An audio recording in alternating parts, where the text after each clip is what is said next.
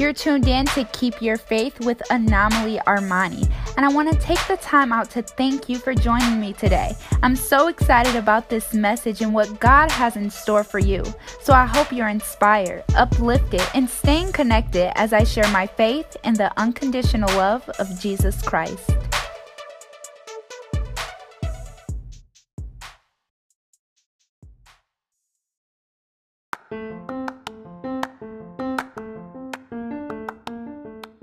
Good morning, and thank you so much for tuning in to Keep Your Faith Wednesday. I am so excited that you joined me for another week.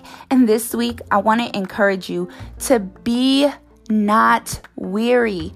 Be not afraid, okay? Walk into this season with expectation, knowing that you have already received what God has promised you. We have to stop going into seasons a little weary and a little scared, and we think about what if it doesn't happen and what might happen if it doesn't happen. Don't even think about that. God did not create you to worry. God did not create you to fear. And I want to take you to Joshua chapter 1, verse 9, and it reads, "Have I not commanded you?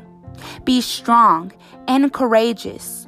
Do not be terrified. Do not be discouraged, for the Lord your God will be with you wherever you go." Which means that job you're walking into, the Lord is with you. Do not be afraid. That school that you're applying for and trying to get into, the Lord is with you. Do not be afraid. That industry that you're trying to change and walk into, the Lord is with you. Do not be afraid. That business you're starting, the Lord is with you. Do not be afraid. So I want to encourage you to step into that purpose, step into that assignment, step into that mission with strength, knowing that the joy of the Lord is your strength, knowing that God is with you. He will never leave or forsake you. And it does not matter if the process doesn't look like the promise. You have to stand firm on what God told you. What did God say? Don't listen to those limiting beliefs. Don't listen to the lies that the enemy tries to whisper at you. You can do it, so you will. So I want you to stand firm on the promises of God. And if you've been feeling weary, afraid, or a little shaken walking into this new venture that God